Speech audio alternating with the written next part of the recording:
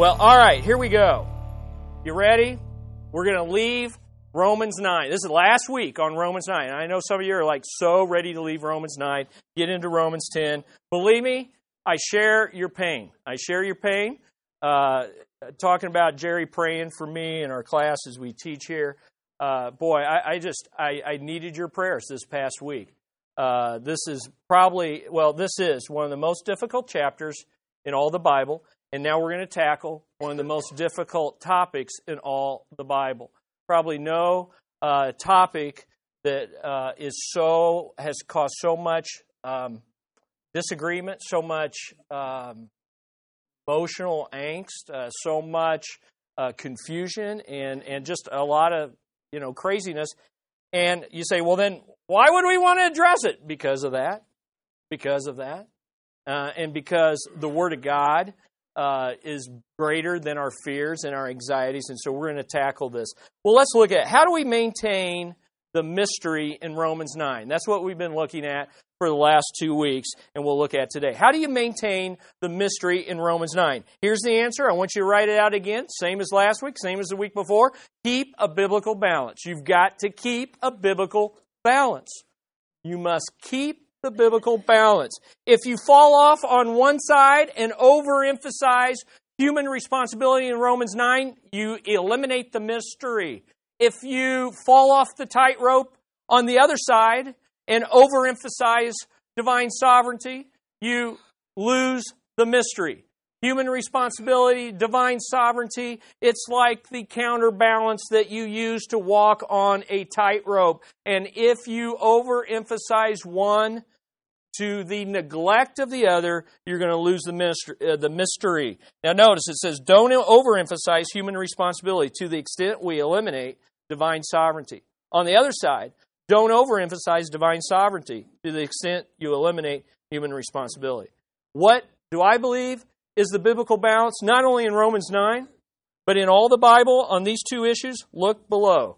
It says God's sovereignty and human responsibility are not equals, because the Bible clearly exalts God's sovereignty over human responsibility, but does so in a way that does not eliminate human responsibility. Now, I ran across this tension of walking the tightrope concerning the doctrine of election is it's an ancient argument. It's an ancient tension. And this is illustrated, I thought, kind of humorously in a poem which appeared in the Continental Journal, March 11th, 1779. So as old as our country is, this is, we've been discussing it. So here's a poem, and the poem appeared in the Continental Journal with this title, On Predestination. And here's how it goes. If all things succeed, as already agreed, and immutable impulses rule us, to preach and to pray is but time thrown away, and our teachers do nothing but fool us. If we're driven by fate, either this way or that, as the carriage driver whips up his horses, then no man can stray, and all go the right way as the stars that are fixed in their courses. But if by free will we can go or stand still as best suits the present occasion, then fill up the glass and confirm him an ass that depends upon predestination. Okay? So there's somebody that's saying, hey, if you're emphasizing God's sovereignty too much, you're backside of a donkey, okay? Well, since there are two sides to this, what do you think happened 2 weeks later? 2 weeks later, an answer appeared in the same newspaper, and here's how it goes.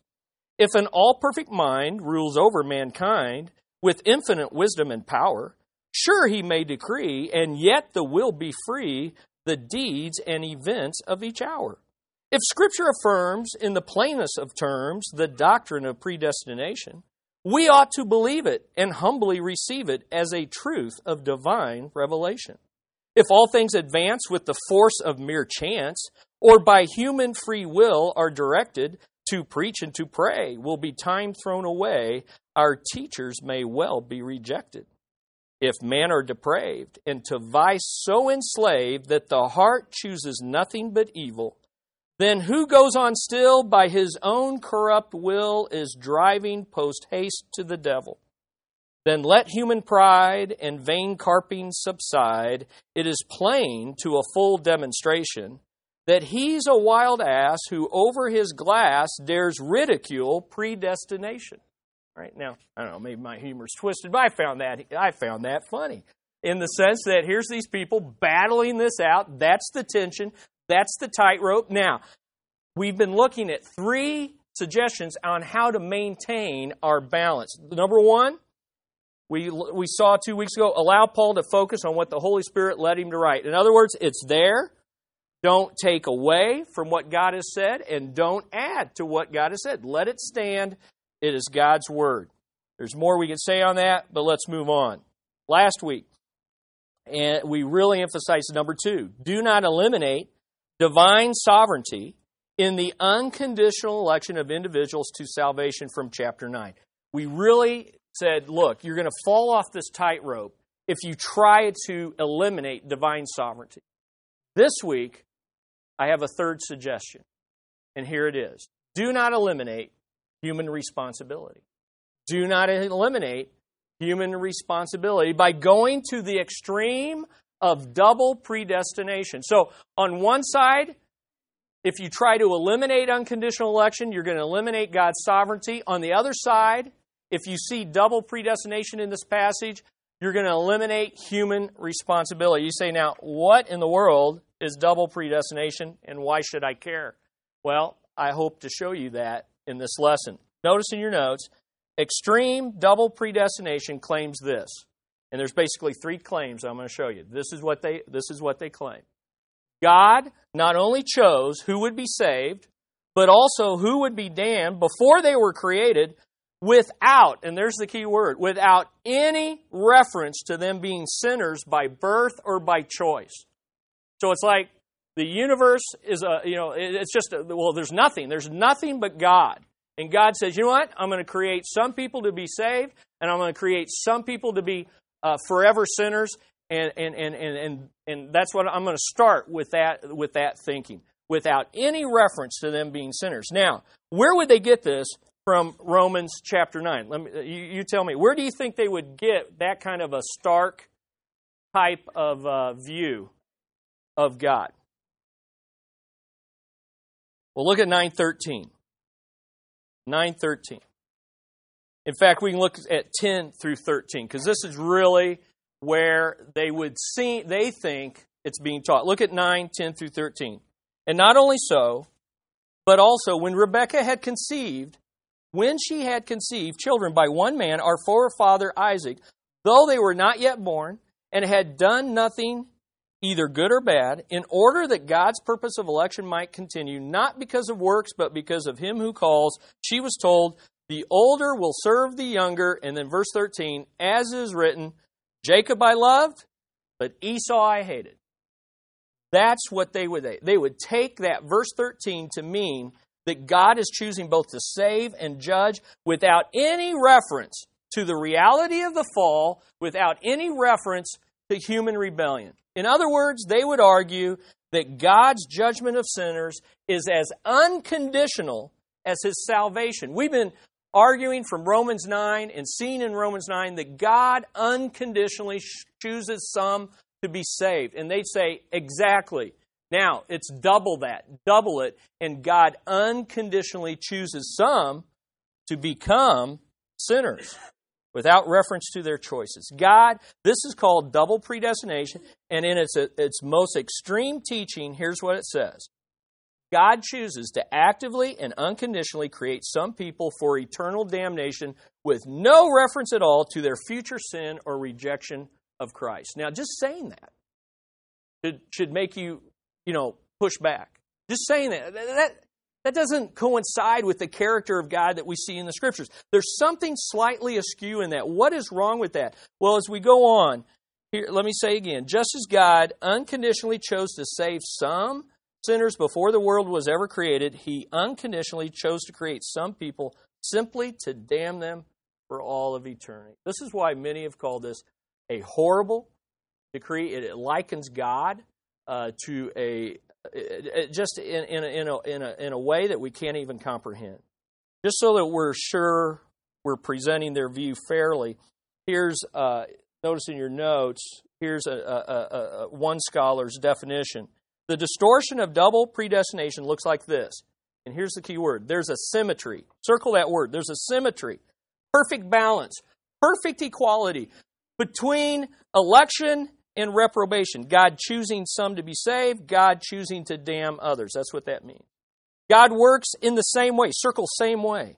In the same manner. Circle same manner. With all respect to the elect and to the reprobate. Those who are hardened in their sin. So God's equal. It's double. That is to say, from all eternity, God decreed some to election and by divine initiative works faith in their hearts and brings them actively to salvation. That we have seen in Romans 9.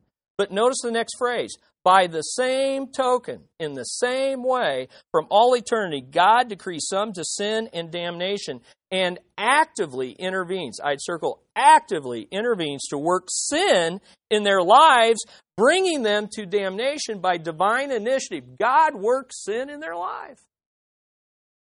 Stated another way, we can establish a parallelism. Circle that.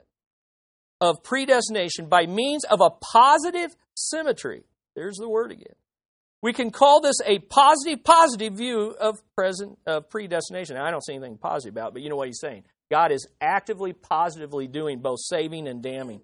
This is, God positively and actively intervenes in the lives of the elect to bring them to salvation.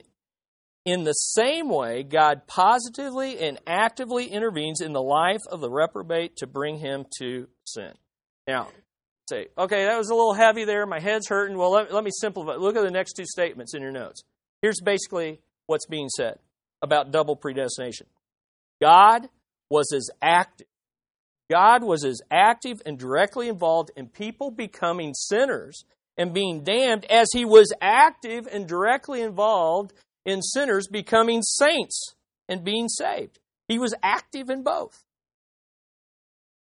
Third observation about double predestination. God not only unconditionally chose to save some for himself, but he also unconditionally chose to damn others in the same way. It's both unconditional. It's both unconditional. So look at the words you filled out there. Double predestination looks at God choosing who would be damned without any reference to them being sinners. He's just sovereignly doing it. He's actively involved in people becoming sinners, and he unconditionally chose some to be damned with no real reference to their future sin. Now, Romans 9:13. If you read Romans 9, it can leave you with this impression. But is that what Romans 9 is really teaching? Has double predestination fallen off the tightrope and eliminated human responsibility? I would say it has. And so let me give you the reasons. Extreme double predestination falls off the tightrope of the text, and here's why. Here's why. God is sovereign over salvation and judgment. Listen, you've got to acknowledge that. In the beginning, God. Okay, God is sovereign. That's why he judges. That's why people, if you say God's not sovereign in judgment, then God's not sovereign at all. Okay, so he's sovereign in salvation and judgment. But here's the key. The Bible is careful to reveal that God's sovereignty over salvation is different. It's different from his sovereignty over judgment. So he's sovereign over both, but he's sovereign over one in a different way than he's sovereign over the other. And that's the crucial distinction. So let me break that down a little bit. What's the difference, Chris? What is the difference? Well, here's the difference. Number one, God unconditionally chooses to actively show mercy. God unconditionally chooses to actively show mercy to some who are undeserving of it. They are undeserving of it because they are sinners. This is what's called sovereign grace. This is sovereign mercy. You don't deserve it, but I freely choose to show it to you. It's unconditional. You don't do anything to deserve it. You don't do anything to earn it. And I actively bestow my mercy upon you. Before the creation of the world, Paul teaches in both Romans and Ephesians, before the creation of the world, God foresees people as sinners and unconditionally chose some to be saved, not based on their birth, not based on their beliefs, not based on their behavior, but based on the kind intention and unconditional love of His holy character, which led them to be called through the gospel, which led them to be justified by faith in Christ, which led them to be ultimately glorified. Your salvation is secure. It's all because of God's unconditional active choice. Number 2. But in a different way, God conditionally, not unconditionally, conditionally chooses to passively, not actively, passively pass over and condemn some who are deserving sinners. This is sovereign justice and sovereign wrath. Because here's the bottom line. If I choose some, by the very nature of choosing one person and not choosing the other, I am making a choice that impacts both. But by actively choosing this one who doesn't deserve, both are sinful, both are undeserving, both deserve to go to hell, but I actively choose one, I am passively not choosing that one, but they are getting what they justly deserve. And this one is getting what? Mercy. Grace. And if they deserved it, it wouldn't be mercy. And if they didn't deserve the wrath, it wouldn't be just. Third, or let me say, third, let me just move on. Number 3. God sees both as undeserving sinners. God sees both. And I don't know how this works. I don't know fully how to explain this. I don't know this is a mystery, but God sees both, or at least presents both in Scripture as undeserving sinners. But He only actively, unconditionally chooses some to be saved while justly leaving the rest to suffer the consequences of their sinful nature and their sinful choices. Is that taught in Romans 9? Let me show you the difference in Romans 9. So let's take a look. First of all, Jacob and Esau. This is the tough nut to crack. I don't pretend to understand it all, but here's the thing. Just because something's hard doesn't mean it's impossible. These are hard things to understand. That doesn't mean, I give up. Although some of us treat life that way. Anything hard, I'm running this way. And if that's the way you approach life, that's the way you're going to approach Scripture. Just because this is hard doesn't mean impossible. But just because I tackle it doesn't mean I've conquered it. Okay? I am in the process of tackling it. You need to be in that process. Thanks for hanging with me.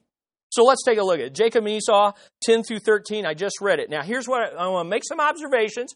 Jot down. You don't agree? Great. But understand why you don't agree and show it from Scripture.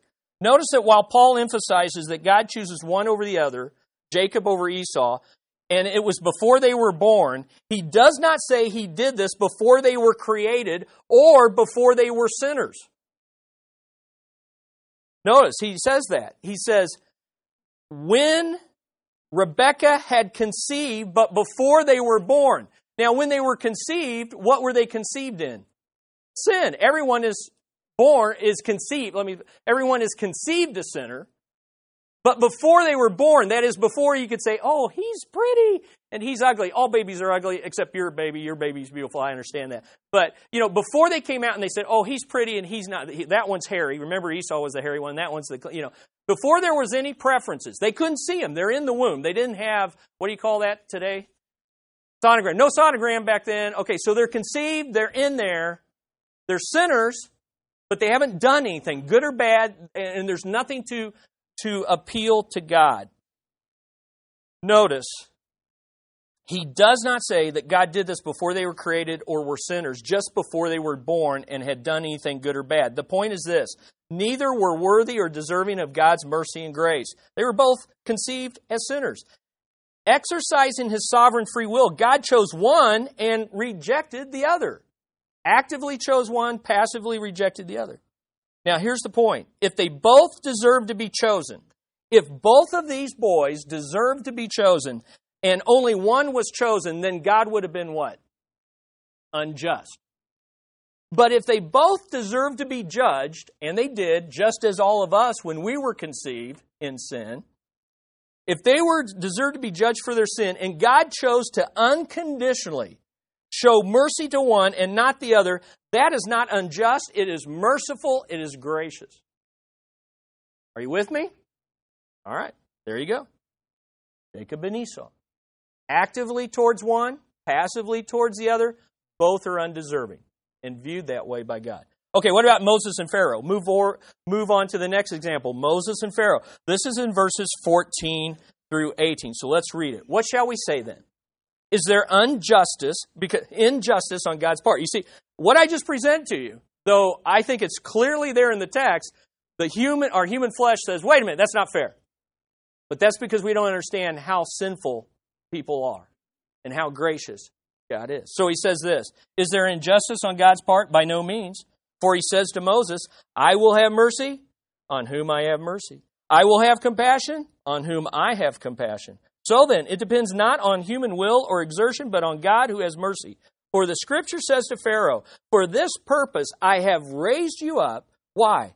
That I may show my power in you, and that my name might be proclaimed in all the earth. So then, he has mercy on whomever he wills, and he hardens whomever he wills. Again, I want you to take note. Moses, Pharaoh, these are men who have been born. They've been born sinners. They are sinners. Neither one deserves anything but eternal judgment from God. But notice what Moses does. The reference that the Old Testament passage that Paul is referencing, Moses is asking for mercy for sinful Israel.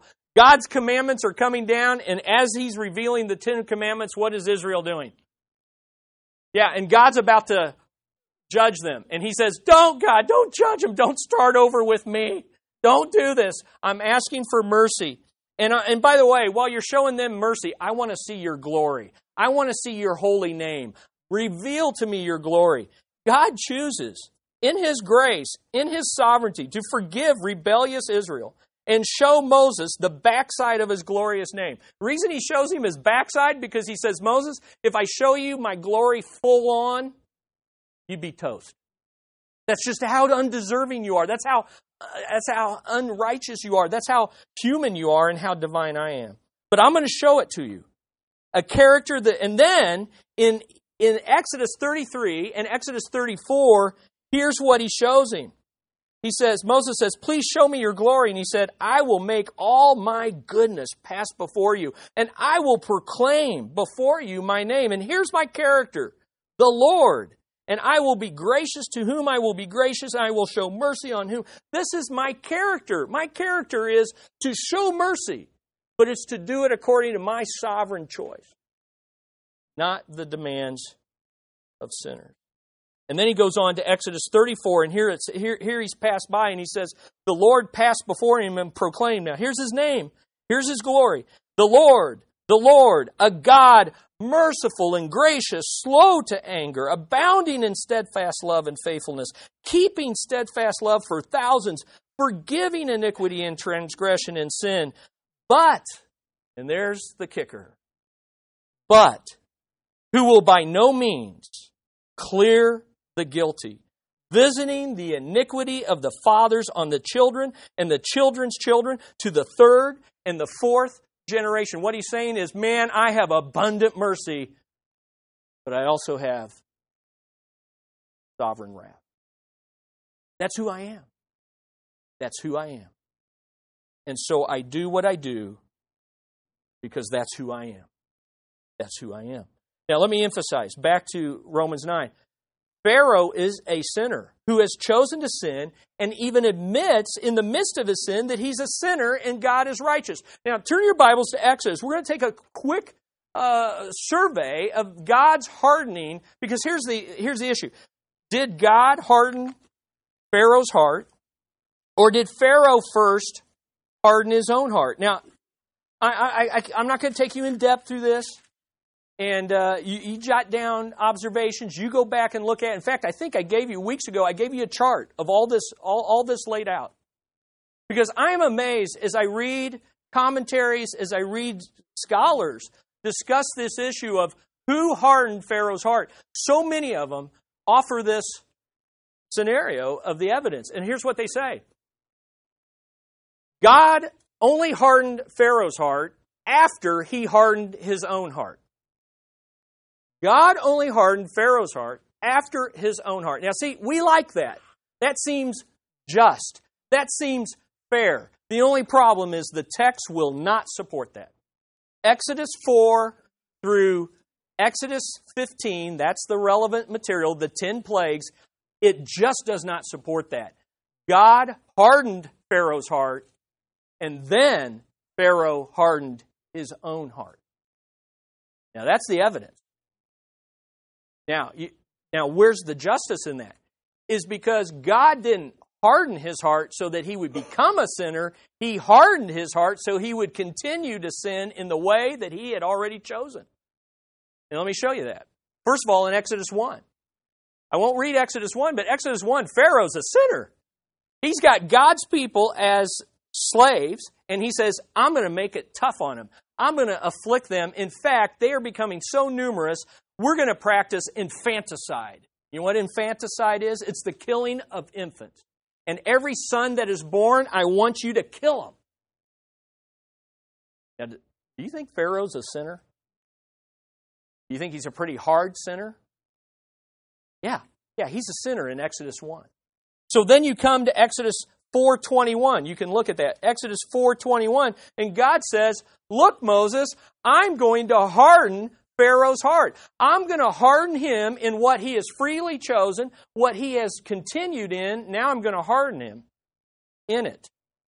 He sovereignly chooses to harden Pharaoh in his sin in order to show his mercy to sinful Israel against the backdrop of his long-suffering wrath against sinful Egypt. In other words, in Exodus 1, as soon as Pharaoh did this, God could have judged him and thrown him into eternal damnation and justly done it. And he said, no, I'm going to be long-suffering. I'm going to put up with this sinful guy. In fact, I'm going to harden him in what he is choosing, that he will continue to do that, and I'm going to get greater glory from it. I'm going to set my chosen people, Israel, free by it. And throughout the nations of the world at that time, they will know that I am the Lord, who shows mercy, but also judges iniquity. I am greater than Pharaoh, who thinks he is a god walking on the earth. So that's what happens in 4:21. Notice I'll even read it for you in 4:21. Get in the right chapter. 4:21. And the Lord said to Moses, when you go back to Egypt, see that you do before Pharaoh all the miracles that I have put in your power, but I will harden his heart. Now, this is the first mention of it in Exodus, of the word harden. I will harden his heart so that he will not let the people go.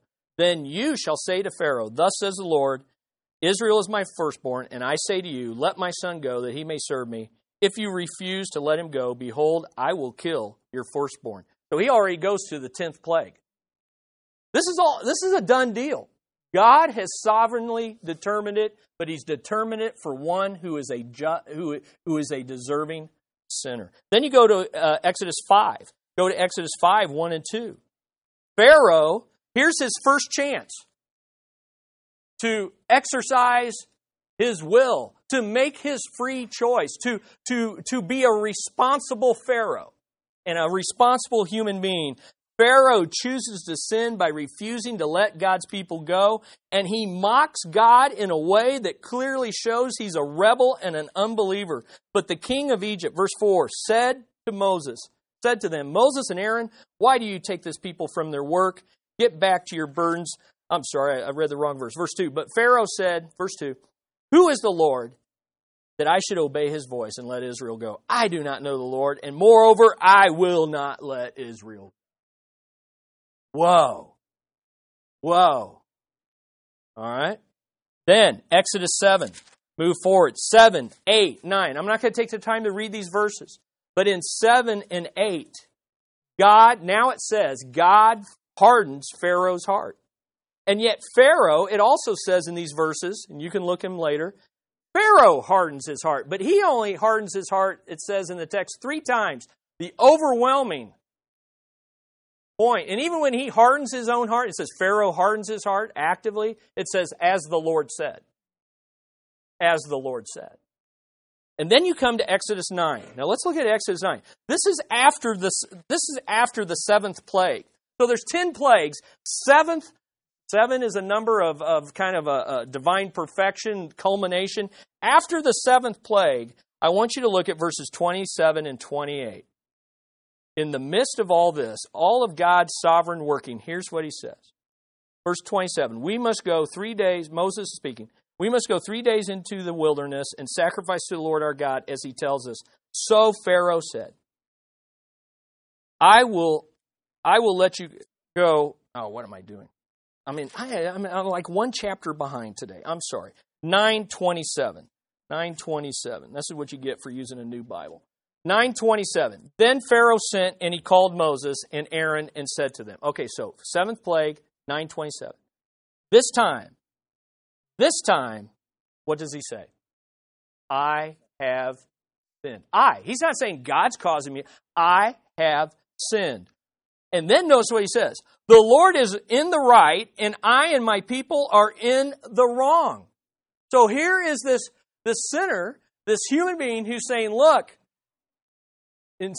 God's hardening him, God's working, he's hardening, but in the midst of it, he says, look, God's right, I'm wrong. I'm a sinner. God's righteous. God's not doing anything wrong in this. Now, here's the point, and you have it in your notes. There's more we can delve into that, but here's the point. God does not harden Pharaoh's heart so that he would become a sinner against his own willful choices. He doesn't do that. He doesn't harden him so that he becomes a sinner. God does harden Pharaoh's heart so he would continue to be a sinner in keeping with his willful choices. I'm a sinner, and I'm going to continue to sin. And even when I say I want to make it right, every time he falls back and says, no, I'm not going to let him go. God does harden Pharaoh's heart so he would continue to be a sinner in keeping with his willful choices. Why? In order to proclaim the fame of his name and save his chosen people. God is the one who initially hardens Pharaoh's heart, but Pharaoh's heart was already sinful. Okay, back to Romans 9. There's a difference in how God works in judgment and salvation. Let's look at Romans 9, 19 through 21. Now, here's another area. Here's another portion of Romans 9 that could lead some to believe in double predestination. As though God is so sovereign, human responsibility is eliminated. Let's look at it. Verse 19. You will say to me then, why does he still find fault? For who can resist his will? But who are you, O man, to answer back to God? Will what is molded say to its molder, why have you made me like this? Has the potter no right over the clay to make out of the same lump? So look at that wording, the same lump, one vessel for honorable use and another for dishonorable use. Now here's my observation on this. The idea is not that God is in eternity past, creates some people to be saved and some to be damned. That's not what's going on here. But rather, out of the same clump of fallen clay. It's the same thing. It's already been created.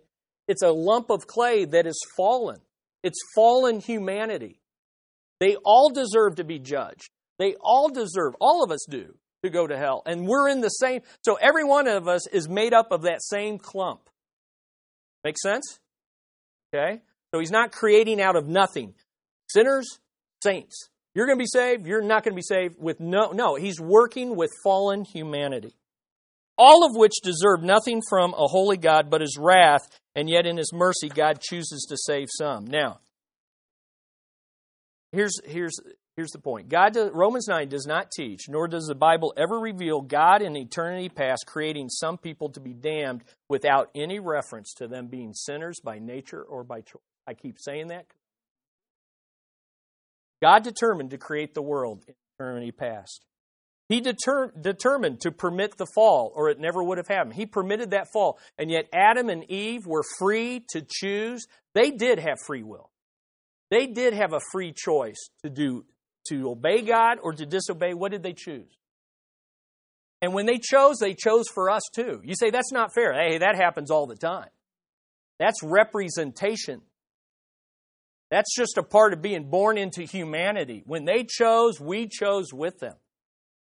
And they chose to disobey. God then determined to provide Christ as a sacrifice for sin that is sufficient for all people. He did that in eternity past. And He determined to unconditionally and graciously save some who are undeserving and to sovereignly pass over others who are equally deserving of wrath. He calls those He foreknew to be saved by faith alone, in Christ alone, to be eternally secure in that salvation to the day of glory. That same lump is us, deserving sinners, by our own choice, by our own nature. Final piece of evidence is the vessels of mercy and the vessels of wrath. The vessels of mercy and the vessels of wrath. We've moved on to Romans 9:22 through 24. Romans 9:22 through 24. Notice what he says. What if God, desiring to show His wrath and to make known His power, has endured with much patience vessels of wrath, prepared for destruction? There's the key phrase. Prepared for destruction. Why did He do this? Verse 23.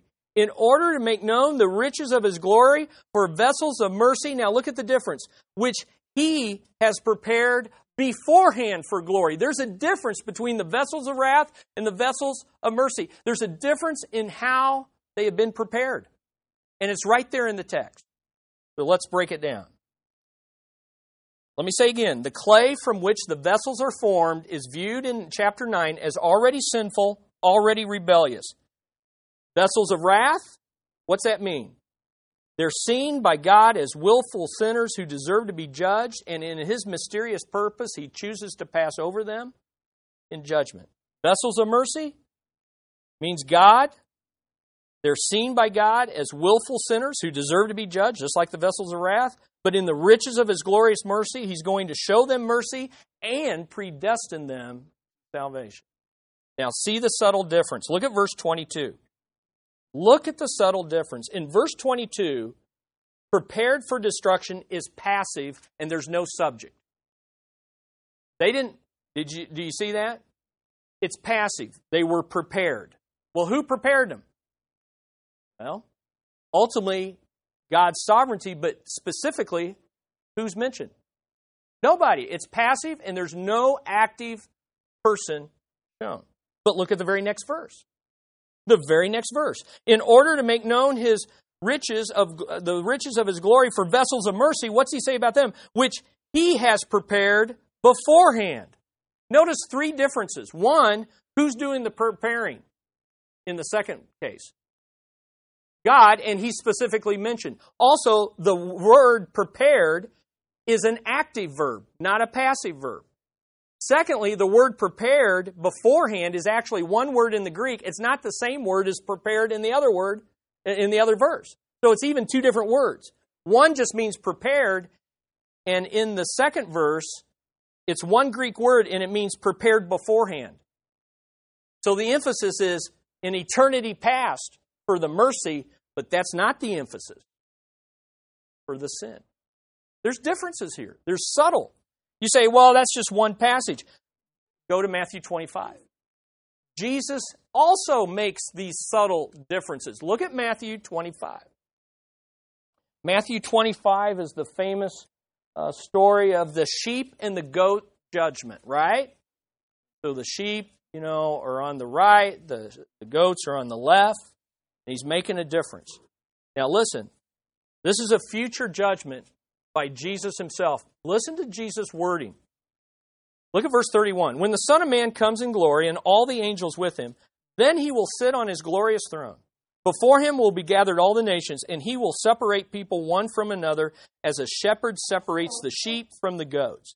And He will place the sheep on His right, but the goats on His left. Then the King will say to those on His right, those who are being shown mercy, those who are the saved, come, you who are blessed by who?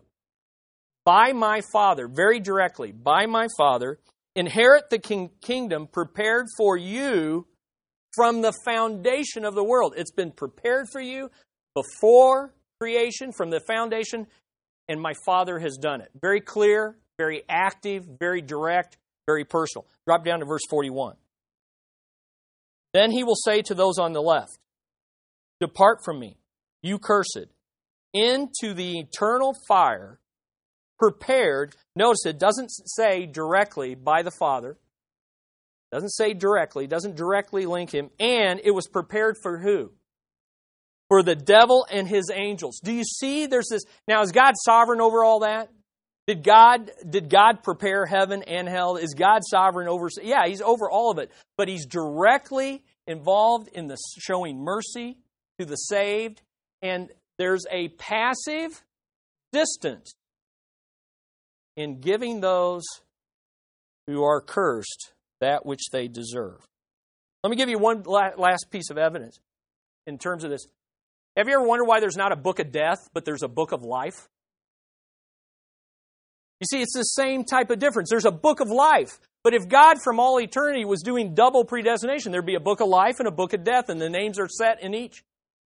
But there's a book of life, because God's about life. And He is sovereign over life. So the vessels of wrath are worthy of judgment, are passively prepared for destruction. Let me look at verse 22, Romans 9:22. Is God ultimately sovereign over their judgment? Yes. But is He actively, directly involved in it? No. The verb is passive, and God is not directly mentioned.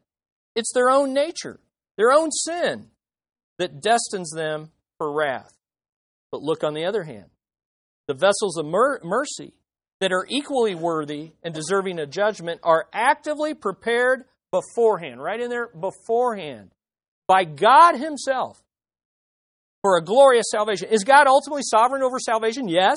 But is He actively, directly involved in their being prepared for glory? The answer now is yes.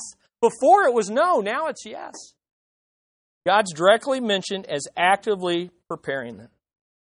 Now, listen to what I'm saying.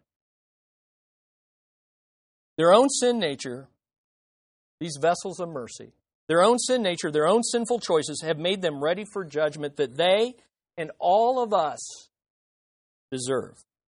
And then I'm going to say two words. But God. But God, in His mercy, based on His grace alone, has chosen to unconditionally prepare them for a glorious salvation they do not deserve. Read Ephesians chapter 2. But God, who is rich in mercy, raised from the dead those who by nature were children of wrath. Look at Titus 3. But when the goodness and loving kindness of God our Savior appeared, He saved us not because of works done by us in righteousness, but according to His own mercy. That's why they're called vessels of mercy. They receive what they don't deserve. Here's how one man summed this up. This means that while there is grace to some, there is no injustice. There is no injustice to anyone. And then another man observed this. While God finds pleasure in the salvation of the elect, He has sworn by Himself that He has no pleasure in the death of the wicked. He doesn't delight. He delights in salvation. He does not delight having to judge, but He does because that's who He is. That's what He does. So here's the final point. Romans 9 does not teach, in my opinion, my understanding of this passage, double predestination, unconditional election to salvation and damnation. But it does teach single predestination to salvation. It does teach single predestination to salvation. And just so you know, I'm not just sitting in my office coming up with these crazy ideas. Bruce Demarest, from his book, and I highly recommend this book. Highly recommend this book if you want to understand. It's just, I can't go on. It's a great book. Here's how he defines single predestination. The weight of biblical and historical evidence rests in favor of a single unconditional election to life. This position holds that out of the mass of fallen and responsible humanity, for reasons known to Himself, God in grace chose some to be saved and to permit the others to persist in their sin. The biblical evidence leads us to posit an asymmetrical, it's not equal, it's asymmetrical.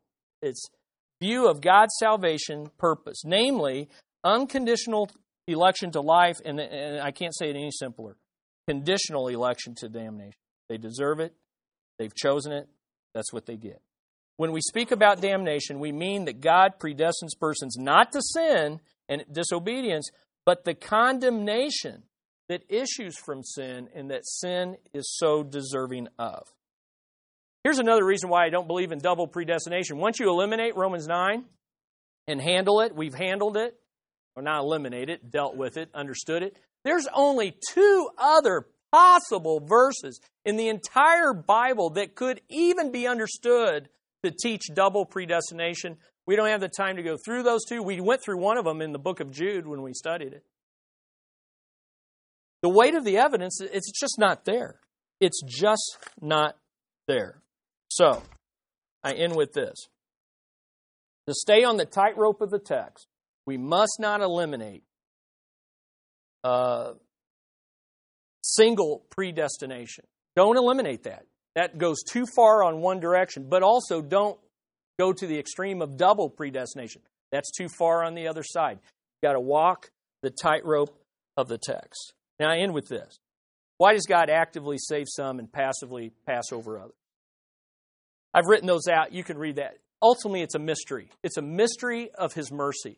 But even here in Romans 9, we see at least 3 reasons. Because doesn't that beg the question? The question we always come to is, why me and why not him?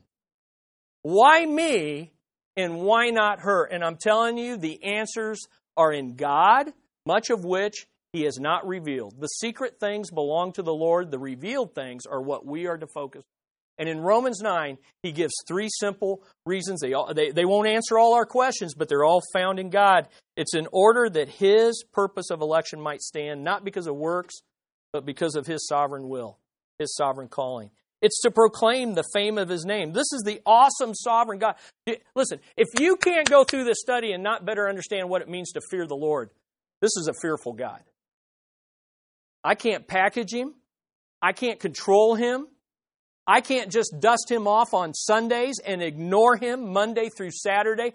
This is a sovereign God who's working His purposes, and His amazing grace, He's chosen me in Christ, brought the gospel to me, gave me the faith and the humility to confess my sin and place my faith in Christ, and now has given me the grace to live for Him, imperfect though I am, and one day I'm going to be perfect Christ. Now that can be your destiny too. You say, how do I know if I'm elect? That's the wrong question. The right question is, what have I done with Christ? Because the elect accept Christ. Have you accepted Christ this morning? Have you embraced the gospel? Has the Holy Spirit indwelt you? Are you a new creature in Christ? If so, then you are one of God's elect, and it's because of His grace, not because of anything you did or did. And if you are still in your sin, and you are still without Christ, there is still hope, and all you have to do is cry out to Him. In Romans 10, we're going to see. We're going to see, Romans 10, what saving faith is all about. I'm glad this lesson. But I'm glad God has given a revelation of it. Let's pray. Heavenly Father, I ask that you would save all who are here who do not know you. I pray you would draw them to your Son that you gave as a sacrifice for our sin, who rose from the dead, who has done what we cannot do. He has lived a perfect life. He has met your righteous standards, and now He offers Himself as a Savior and Lord to all who will call out to Him. I pray no one will leave here without a shred of doubt that they have accepted you. And I pray that you would still be long-suffering with those who are resisting you, that you would withhold your wrath, withhold your hardening from those who are resisting you, that, Lord, you would still draw them to yourself, the gospel. We praise your name, God. In Jesus' name we pray.